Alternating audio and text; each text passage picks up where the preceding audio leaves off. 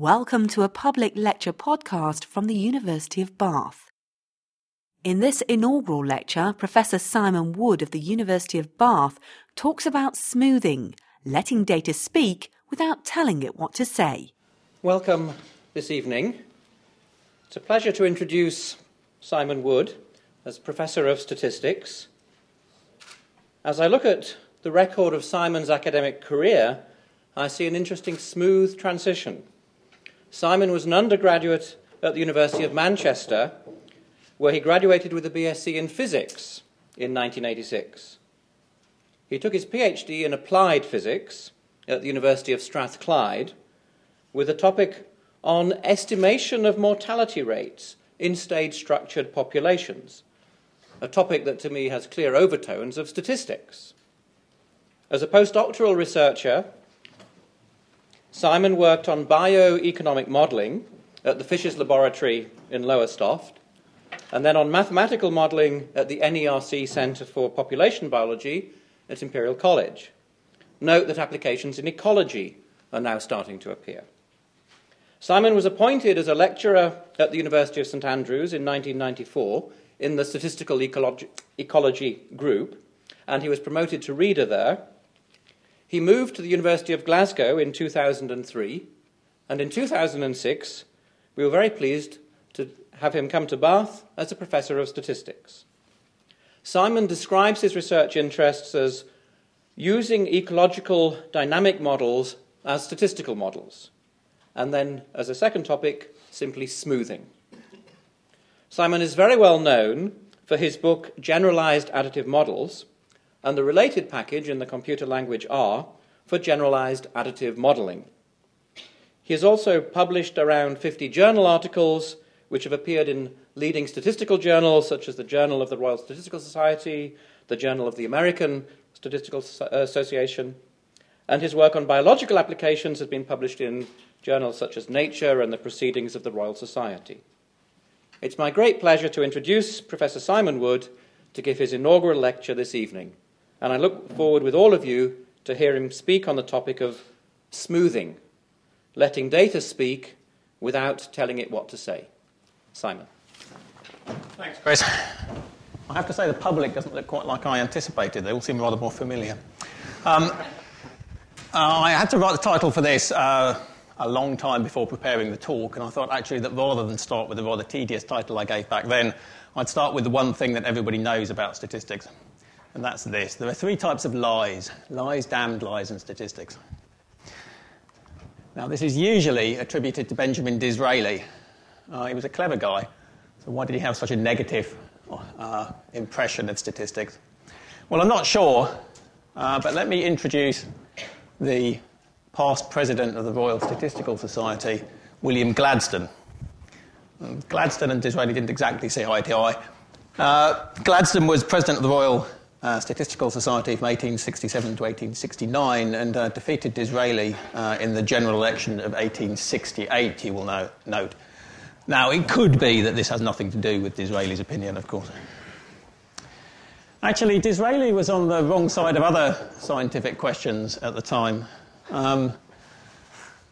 This is about Darwinism, where he says, that question is this: is man an ape or an angel? I, my lord, I am on the side of the angels. I repudiate with indignation and abhorrence those newfangled theories, the newfangled theories being Darwinism.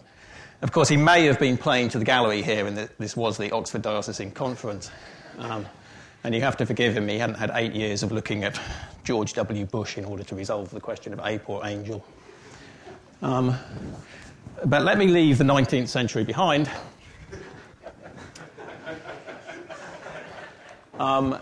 And move on to the 20th century. Now, in the early part of the 20th century, actually things happened which make me think that perhaps Disraeli was right. Statistics and Darwinism got together, and they produced something rather unpleasant called eugenics. It didn't appear to be unpleasant at the outset. This is a poster from the early 20s. Eugenics is the self-direction of human evolution. And the statisticians were heavily involved in this. You can see down here on the poster, statistics is one of the branches. R.A. Fisher and Carl Pearson, some of the founders of modern statistics, weren't just supporters of eugenics, they were active proponents of it. Now, Darwinian evolution at its core says basically this, that what we see around us is not that which is good or best, it's just that which perpetuates itself. But the eugenicists didn't understand that. The eugenicists saw evolution as being the engine of progress, driven by survival of the fittest. Who can argue with that? And they thought they could measure fitness, and they used statistics to do that. Now, the problem with eugenics was it was not only an abuse of statistics, it was not only a misunderstanding of Darwinism, it was something people tried to put into practice. As we know, that ended exceedingly badly. Moving on to much less serious issues, you can think about the current economic crisis. And there you've got a situation where the misunderstanding of the scope of models is clearly at the heart of things. It's clear that the bank's models of risk have been inadequate and they didn't understand the inadequacy. It's also clear that they didn't really think about Darwinism in any of this. If you set up a system which rewards with enormous financial benefits short-term risk-taking, you perhaps shouldn't be entirely surprised that it doesn't promote long-term economic prudence. This, incidentally, is Hogarth's take on the South Sea bubble, rather than directly the current. But the current financial crisis, I think, is not that important in the long term. A much more important issue is this one. For most of my adult life, there's been a fairly vigorous debate about these two pictures, and in particular, whether the top one's going up and whether the top one's related to the bottom one. Now, the top one's the mean global temperature series, standardised, so it's been centred over here. The bottom one's atmospheric CO2. The red stuff is the direct measurement, and the black stuff is taken from ice cores. Now, some quite odd arguments have gone on about this. A lot of people will quite seriously look at this series and they say, well, it's bumping up and down, so something random going on here. Things randomly bump up and down. They may easily randomly bump up as well as down. There's nothing really going on here. So the model there is essentially something like the Archangel Gabriel on the 1st of January every year flips a coin and decides whether the temperature is going to go up or down. Okay, and of course then it may well drift up as well as down. But the Earth's atmosphere isn't like that. It's not just a simple random walk. This plot looks a little bit like some sort of random walk, but you might as well say that since a candle and a stick of dynamite look the same, it doesn't matter which one you light. Now, there are other arguments as well. People will say, oh, well, we can't even predict the weather tomorrow. Why should we be able to predict the climate? But the same people I've noticed don't tend to book seaside holidays in January, despite the fact that they apparently can't predict the climate. But they ought to if they really believe their own argument. Now, what's really wrong, I think, with the debate about these pictures here is that it's just starting from the wrong place. It's starting from the wrong model. The implicit assumption is that it's perfectly reasonable to presume that the climate will continue in the state that it has always been for as long as we can remember, unless there's terribly good evidence to say that it isn't. And when you look at these series, they don't give you terribly good evidence, and that's fine. But these aren't the only pictures we have. This is another picture. We've known this for the whole of my adult life, and it's an exceedingly scary picture. So this is all about the absorption spectrum. This is about how the Earth gets hot and how it gets cold. So along the bottom here, we've got wavelength of light in microns. The Earth gets hot, basically, of course, because the sun shines on it, and this black curve here shows the distribution of the different wavelengths coming in, mostly the visible light and stuff. In it comes through the atmosphere, heats us up. And as we know, we've got to cool off somehow, and that's done by infrared radiation being emitted back out again. Now, the infrared that the Earth emits doesn't all go straight back out, of course. It gets absorbed in various places and by various gases in the atmosphere. If you look at the bottom curve here, this is about absorption by water vapour. So you can see that basically at these long wavelengths here, we're getting everything absorbed. Then there's a bit of a window where some of the infrared gets out, and then everything is absorbed again, doesn't make it out the atmosphere. So basically, we're being cooled by the infrared that escapes through here, except it's also caught by other stuff like oxygen, which we kind of need, and CO2, which is only really a trace gas, but but has quite a big absorbing impact. When you add all these absorptions up, you get this total absorption by the atmosphere here. So the infrared we're emitting has to escape through this little window here, and the problem is that we're shoveling stuff into this window at a quite alarming rate. Now, if you see that picture, you appreciate what it means. How is it rational to look at this picture and suppose that actually there's no relationship, we don't have to worry about it? The rational null hypothesis here is that it's going to get warmer until you find good evidence that it isn't. Now, that isn't the way we behave, and I think that's a complete misuse of models.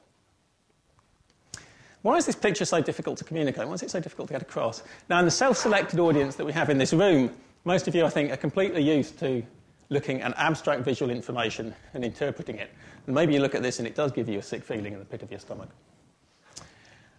But the people who lead us, the politicians, these are people who deal largely in words, I think. And abstract visual information, I think, is not so easy if your primary tools are words. I'll give you another example, not taken remotely from science. This is Picasso's, I always get this wrong, Demoiselles d'Avignon. Now, you can find acres and acres written about this picture, including all sorts of very, very strange explanations of what it means. Picasso apparently got quite irritated when he was asked what it meant, refused to answer, and people kind of went away and left him alone. I think you can sort of see his irritation. He called it, the d'Avignon in the title doesn't refer to a bit of France. It's a street in the red light district in Barcelona, which Picasso was known to frequent. I think this is pretty clearly Picasso's viewpoint. I don't think you have to be a genius. This is a pretty crude cartoon. On the left hand here, we've got the early part of the evening. Something happens which he chooses to symbolise by this bowl of fruit down here, and then his perception is changed somewhat over here. Now, that's a pretty crude cartoon, but if we can't get that across, if that isn't clear to people, then what hope do we have with something like that? OK, so let me move on from generalities to looking at a specific case of how the misinterpretation of models can lead you astray. So Robin Baker's an academic who I think would have had no problem with the picture from Picasso then. He specialises essentially in applying Darwinian theory to human reproductive behaviour. This is the cover of a popular book on the subject, which has been reprinted many times. It's quite successful. But it is actually based on published science. Okay, so Animal Behaviour, a very respectable journal. This paper was published in 1993 by Baker and Bellis. Now, what Baker and Bellis did was they got a bunch of student volunteers from Manchester University, student couples, and they were interested in sperm count in individual copulations between these couples against a couple of variables. And the couple of variables were the proportion of time that the couple had spent together since the last copulation and the time since the last copulation, these things here. Now, they analysed these data in quite respectable sort of a statistical way, and they were interested in the relationship basically between this, and this. And what they concluded was that actually this variable here has no effect on sperm count, but that the count goes down with the proportion of time that the couple have spent together since the last copulation. Now, being good Darwinian biologists, they interpret this, of course, and they say it's all about the opportunities that the female may have had for infidelity. So essentially, if a couple haven't spent much time together, then there's lots of opportunity, and the male had better compensate for that sometime. This is the sperm competition thing. So that's fine. As I said, this was done with quite respectable statistics. Let me try and explain the statistics. What the statistics tries to do is to separate out all the variability into the part attributable to this variable, the part attributable to this variable, and the part that's just noise. So how do I go about doing that? Well, these pictures kind of show you. So we'll start with one of the variables, and then you kind of fold in the other one. So here's the count data here. Here's the proportion of time the couple have spent together. We'll subtract the mean count, because we're not actually terribly interested in that. That gives us these red points here. Plot those against this proportion of time they've spent together. And then what you do is basically find the straight line that best fits those data. Okay, so there's a straight line that kind of goes through them. In some loose sort of sense. This is biology, so there's quite a lot left unexplained. Then what you do is you look at what you haven't explained so far. So that's the green stuff here, okay? So this is all the difference between the actual observed count and what's predicted by the red line is the green stuff. So we want to take that, and we're going to plot that against the other variable and see if the other variable is any good at explaining what we had left over, okay? And then we're going to use that line that we get there as our sort of model relationship between the time since the last copulation and the count. Now, we could sort of stop there, but then our answers would be dependent on which variable we started with.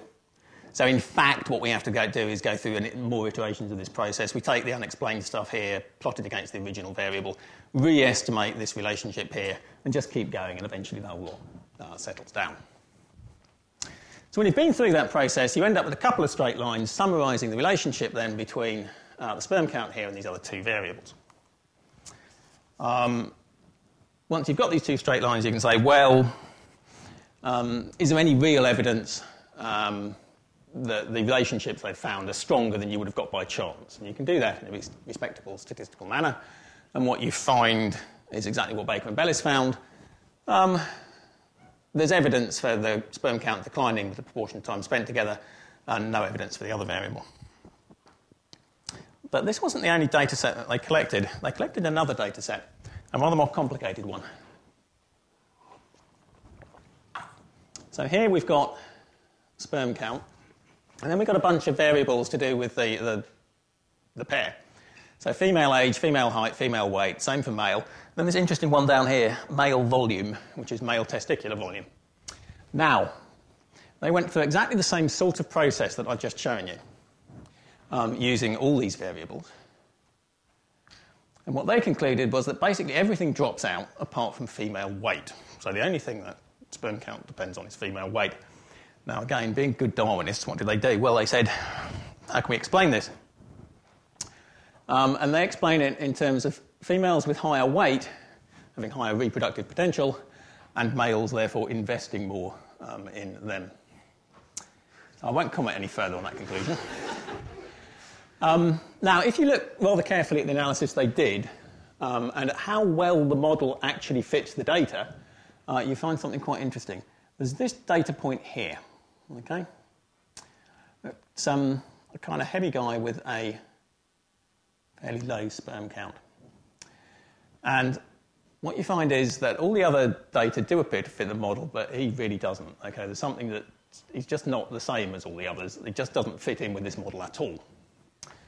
What's worse is what happens if you decide, therefore, you're going to just delete that single individual to see how robust your conclusions are. And what you find is that this variable drops out, this variable drops out, this variable drops out, this variable drops out, this variable drops out, this variable drops out, and we're left with this variable here, and the rather uninteresting conclusion that the sperm count depended on the testicular volume. Now, the thing is, it was the same individuals that took part in this study, or some of the same individuals took part in this study as took part in the original study. Okay? And in fact, you can match up, therefore, some of these volumes with the individuals in the original study. Okay, the one I showed you at the beginning, and you can guess what's coming now. When you do that, we get the rather tedious conclusion that actually none of the other stuff mattered, and it was just male testicular volume that mattered. Of course, that result is not very, very marketable. Okay, I couldn't really write a book about that. Still. Okay.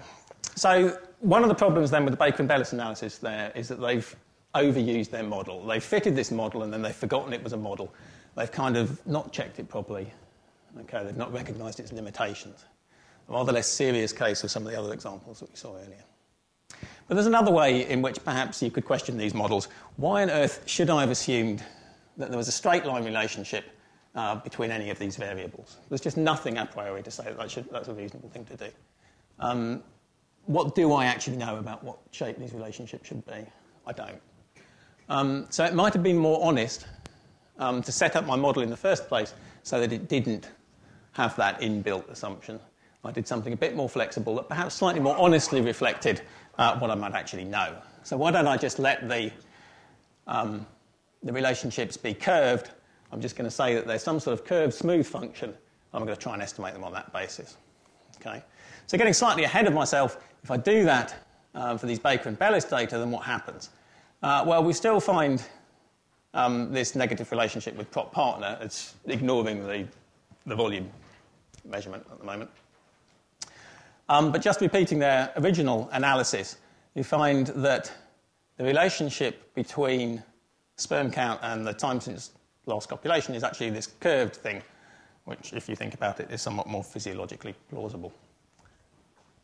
So we get a slightly more honest, I think, model if we do this thing of just letting the relationships be smooth curves if we don't know that there's some particular rigid form.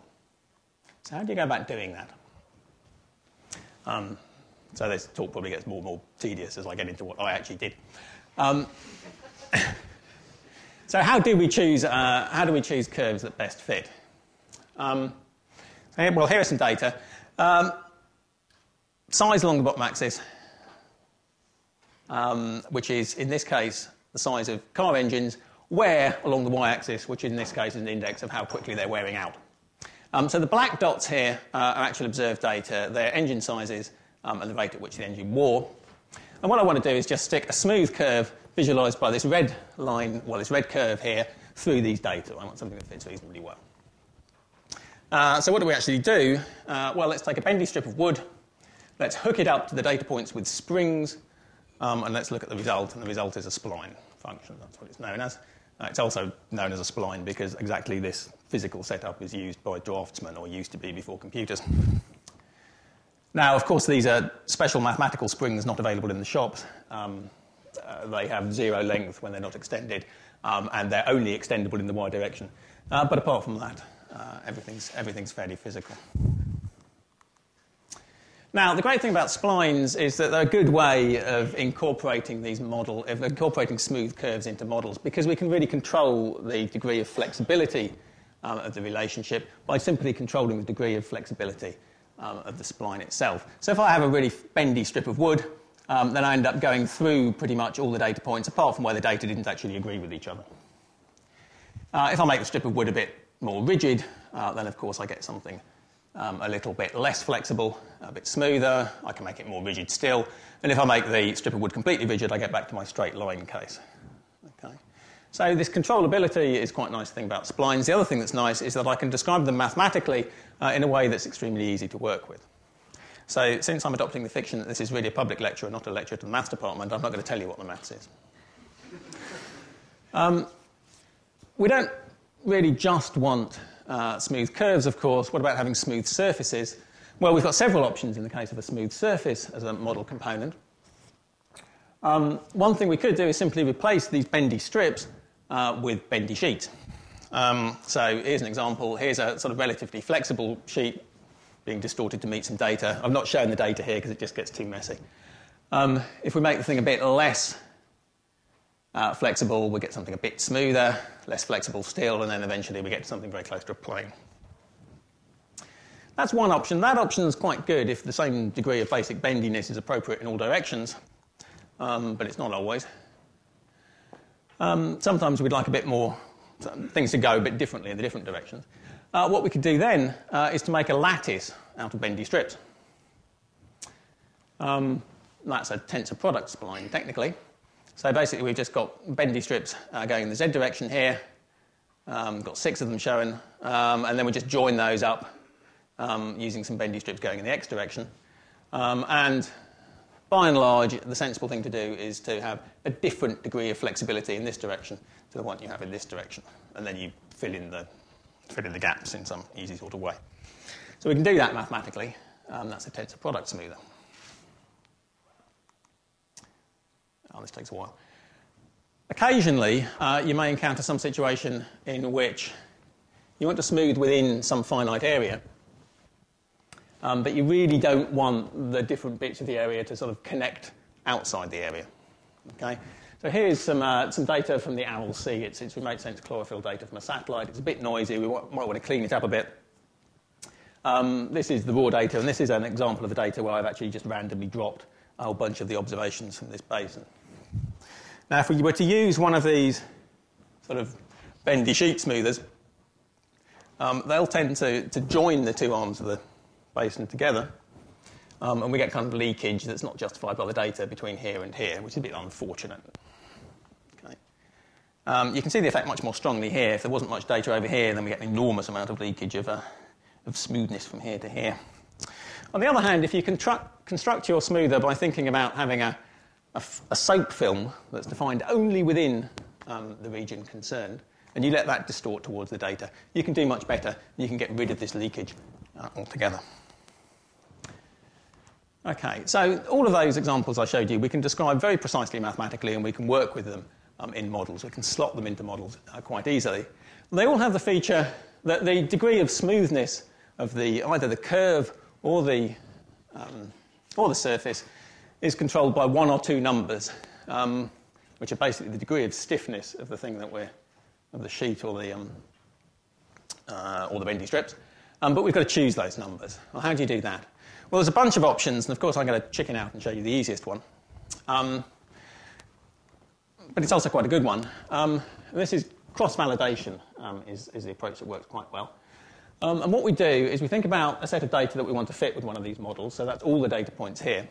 But rather than fitting to all the data points, we fit to just some of them, the ones shown in white here, and we leave out one of the data points. Okay, and then we see how well we do at predicting the missing data point on the basis of fitting to all the rest. Okay, so here I've used a very rigid sort of a smoother. It doesn't fit any of the data very well, and it doesn't do very well with that one. Over here, I've used a very flexible smoother. This goes through the data, but because the data contains a sort of noise, stuff that I'm not really interested in, that tends to mean that I overdo it and I miss the missing data point very badly as well. If I get the degree of flexibility about right, on the other hand, then when I fit the white data, I also do quite well at predicting the black data point. So, of course, I'd want the degree of flexibility to be something like that. Now, I can formalise that process. Of course, I don't just leave out one data point. I'll leave each data point out successively, average the predictive powers, and use that as some sort of measure of how well my model's doing. And I choose the degree of flexibility of the model in order to optimise my ability to predict this missing data. So that's the cross-validation idea. Now, in fact, most of my contribution in this area is all about choosing degrees of flexibility when you've got lots and lots of terms in the model. This is an activity that I feel is a little bit like bowel surgery. It's extremely good that somebody's doing it, and lots of people are grateful that somebody's doing it. It's great to talk about to other bowel surgeons, but it's not really something that's very good for sort of general discourse. So I'm going to skip over it and look at some applications. Let's start with a simple one, cleaning up a brain scan. Okay, so this is an NMR scan through the brain. Medium fundamental power quotient is the thing that's actually been measured. If you look at that brain scan, it's pretty noisy. There's a lot of variability in it. It's a bit difficult to extract the pattern. It's not clear whether there's anything more going on than just noise from the instrument. So it would be quite nice to clean it up and see if there's any real systematic pattern there. So what I'm going to do is just model the log of these measurements as a smooth surface. I'll represent that using one of these thin plate splines, these bendy sheets. I'll estimate the degree of smoothness by cross-validation. The kind of springs attaching the thin plate to the data have to be adjusted a bit now. They've got strength depending on the height of the plate itself to get things right, but that's just a technical detail. So we can go away and do this stuff. And there's the cleaned up image. And the thing that you immediately notice about that is that what we find is that there is real systematic variability across that image, and you can see much more clearly where it's going on. Okay, in fact, for this subject, this part of the brain is being stimulated directly, and they're interested in what's happening in this bit here. So that's a really simple, routine sort of a smoothing example. You can see it's a case, though, where a priori you've got no idea what sort of model would be reasonable. You know, you've just got to say this is a smooth function and then see what the data tells you. Here's another example. Is Cairo getting hotter? So these are mean daily temperatures in Cairo, unfortunately in Fahrenheit, I apologise for that, from the 1st of January 1995. You can immediately see several things about the series. There's a clear annual cycle there. There's an awful lot of day-to-day variability, and if you look closer, it's correlated from one day to the next. But what I'd really like to know is there a general increase as we move through the years here? And looking at the data, it's not at all clear. How do you go about doing that? Well, we need a model again. In this case, we can have a model in which we allow the temperature to vary smoothly with the day of the year, but we're not going to tell it exactly how it should vary. A sinusoid, I should say, doesn't work. Then we might think that in addition to this annual variation, this throughout the year variation, there's some long-term trend going through that thing. And we're going to have to be slightly more sophisticated about the errors than the simple spring mechanism that I had before. We're going to need the random variability to actually have some correlation from one day to the next. So if it's hot one day, it's going to be a bit hotter the next day as well. So we can take that model, use the same sort of ideas that I've been talking about and just fit it. And the answer is yes, it is. Here's the estimate of the smooth function of day of the year, which is actually made to join up here and here. Okay, so it joins up here and here, and it's derivative continuous there and there, which would be a bit difficult to achieve with a strip of wood. But mathematically we can do it. And there's the long-term trend. And you can see the long-term trend, it's not giving a huge increase in temperature. It's about 1.5 Fahrenheit. The dotted lines there are the uncertainty associated with it. But on the basis of this model, which when you check it fits the data really rather well, there's definitely an increase. That's something I think you couldn't have told just by looking at the data itself. It's something you couldn't really have told with a very much simpler model in which you just did something like put a sinusoid through there, because if you put a sinusoid in place of this thing, you get the error structure of the model all wrong, and then we can't really say how wide our uncertainties are on this thing. So another example. This is a little bit different. This is about predicting octane rating of fuel from infrared absorption spectra for samples of the fuel. Okay. So the thing about octane rating, it's a bit of a weird thing. So octane rating is basically a measure of knocking resistance in petrol engines. Okay. So if you run a petrol engine at too high a compression, then the fuel will ignite before you produce a spark, and that's not terribly good. It doesn't make the engine run terribly well. Okay. Now, if you take a sort of idealised fuel mixture, then the proportion of octane in that idealised fuel mixture will give you an indication of knocking resistance. And what you do when you've got actual real fuel, so hang in there, I'll get there eventually, is that you take a special test engine where you can ramp the compression up. You run this test engine with your sample of fuel. You ramp the pressure up until you get knocking, right? So you've got a knocking pressure for that engine, and then you compare that to the proportion of octane you would have required to achieve the same knocking behaviour. Okay, so a very indirect measure of knocking resistance. It requires these special test engines and all sorts of calibration, all a bit of a nuisance. On the other hand, the near-infrared absorption spectra for these fuel samples is very cheap and easy to get these days. And of course, in some sense, summarises the chemistry of the sample you've got. So surely we ought to be able to go from a curve like this to the octane without messing about with silly engines. But the question is, how do we combine the information? How are we going to do that? Okay. Now, I've actually got 60 samples like this, so we have 60 octane ratings and 60 of these spectra. How can we go about setting up a suitable model? So here it is. What we're going to do is we're going to suppose... getting ahead of myself.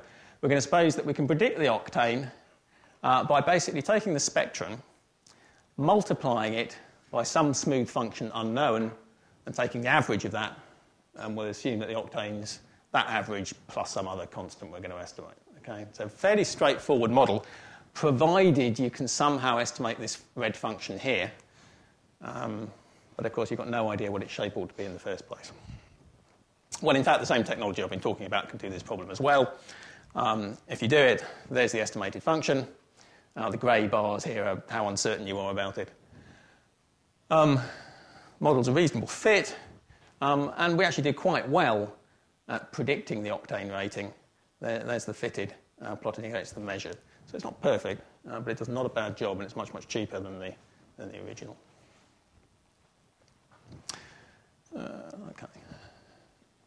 So let me finish, actually, with this example.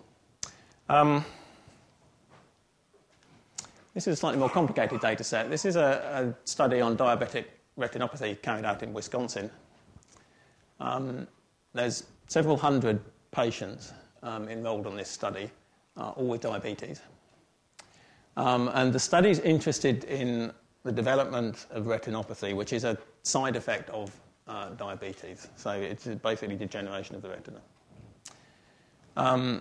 They measured several variables alongside whether or not the patient developed retinopathy. There's a body mass index, the usual sort of height to weight sort of ratio thing. Percent glycosylated hemoglobin in the blood, so that requires a bit of explanation. Your hemoglobin will bind to sugar where it should be binding to oxygen. So if you've got too much free sugar in the blood, you end up with a fairly high proportion of your hemoglobin bound to sugar, which is not good for you. So that's that measure there. And then there's duration of diabetes at baseline. Okay, so that's when individuals were recruited into this study. Now, the belief is that somehow these variables are going to be predictive of your probability of developing retinopathy, but it's not clear how. Okay, it's not clear what the shape of the relationship is going to be. So we don't want to start out with some clumsy model which just assumes that we know what the shape is. We'd rather start out with something that doesn't assume that we know what the shape is and work from there.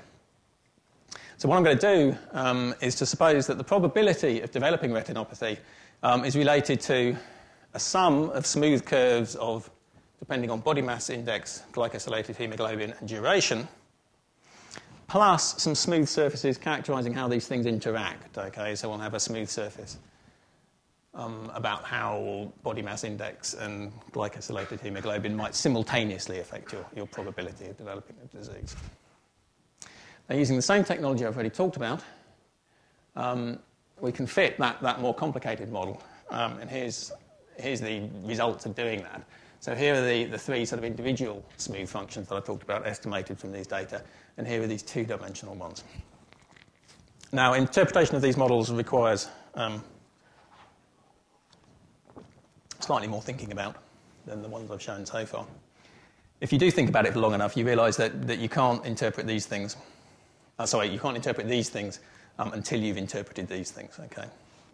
So these are all about the combined effect of variables. And these are about their sort of individual effects. But the combined effects, this is sort of the combined effect once you've taken these into account. It's all slightly complicated. If we start with these ones, it's pretty simple. So there appears, according to the model, to be no additional combined effect of duration of disease at baseline with glycosylated hemoglobin. No effect additional to the effects in here. Okay, that's what we're saying here. Similarly for this one, there's no effect additional to the effects in duration and BMI on their own. But if we look at this one, there is some evidence that there's some interaction of glycosylated hemoglobin with body mass index. So these two, then we can't interpret separately. We're going to have to interpret those in combination with this one here. Duration we can interpret on its own. And it's a slightly odd pattern, which you wouldn't have guessed in advance, but probably a correct pattern. So what's happening is that your probability of retinopathy is increasing with duration of disease up to this point, and then it's decreasing again. That requires a bit of thinking about, but it's probably a selection effect. You don't get to have had this disease for 50 years and never get to be on the study if you were going to develop diabetic retinopathy. Okay, so let's think then about that combined thing. So we have the effects of body mass index and glycosylated hemoglobin together. So if we combine all those curves together, this is what the relationship looks like of probability of disease against these two variables. And you get something that you wouldn't really have guessed at in advance, but is perhaps quite interesting. Some of the effects are sort of the obvious ones. The increased body mass index, by and large, seems to increase your risk. And percent glycosylated hemoglobin undoubtedly increases your risk. There's a funny sort of ridge running up here, and there's this area down here. And that area down there is unexpected. If you look at the uncertainty associated with it, it may not be real, but actually if you look at this carefully, it probably is real. What's going on there? Well, it's not certain, but it's quite probable that what's happening here is that if you're this heavy and have your glycosylated hemoglobin down this low, your disease either isn't that serious or you've got it under seriously good control somehow. If you've managed to get yourself down in here, then you're somehow doing pretty well. Okay. I'm pretty much going to stop there. If you'd like to try any of these methods for honest modelling out yourself, it's all free. You can get it from this web address here, download the R package, and everything is there that you need to do anything that I've shown you. Thank you.